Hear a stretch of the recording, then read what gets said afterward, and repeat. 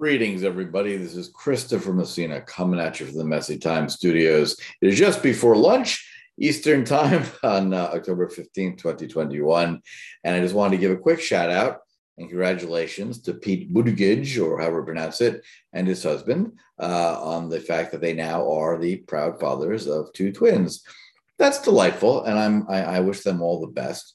I would, however, point out that with the country spiraling into massive inflation, with people being laid off because or fired because of the Biden unity government's insane mandate that people become vaccinated, even if, for example, they were already sick and therefore had natural immunity to the Wuhan virus.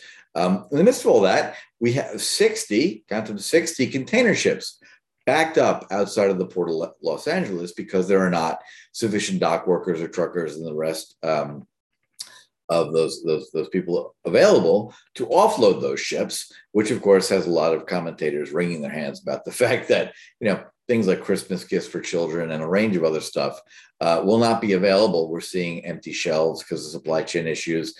We could go back and later describe in more detail the horrendous decision that Bill Clinton foisted on the world and America by allowing the Chinese into the World Trade Organization during his administration, which kicked off the cascade of horrible events that led to this nonsense. Never mind 40 years of business schools teaching a bunch of freshly minted MBAs that it doesn't really matter where stuff is manufactured so long as your VCR is cheap at Walmart.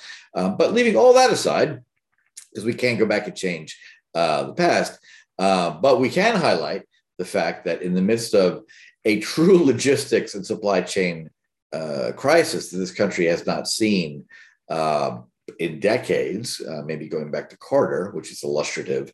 While Pete and his husband have these two babies, and that's delightful for them, the fact is, during this crisis, transportation crisis caused by the Biden unity government, the Secretary of Transportation, that'd be Pete, has been on paternity leave since August.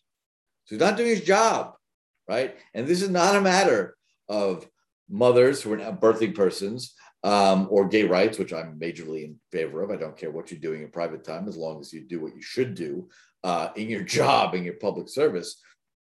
Any real adult would have said, wow, I can either take 2 or 3 months or more, apparently it's unending, of paternity leave or maternity leave.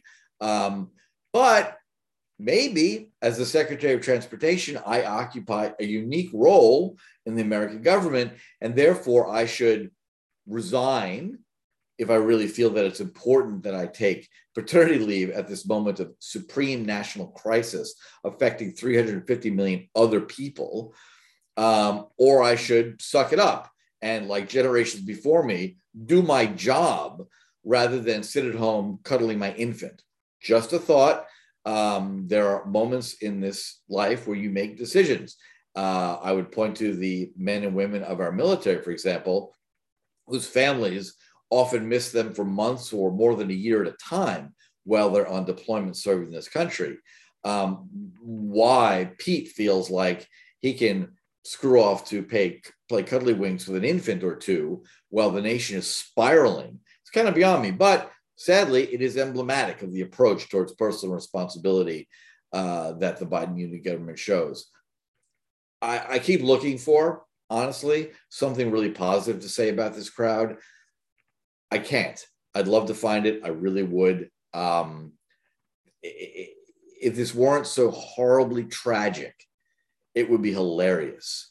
But in the midst of a national crisis based upon logistics supply chain getting screwed up, with Biden ordering insane things like doctors and nurses under penalty of law to not submit adverse reactions to the Wuhan virus vaccines to the national database designed to capture data around negative outcomes relating to given vaccines. In the midst of all this madness, well, this doddering old fool who should not be in office by any stretch of the imagination, and if it were not for his insurance policy, Kamala would not be.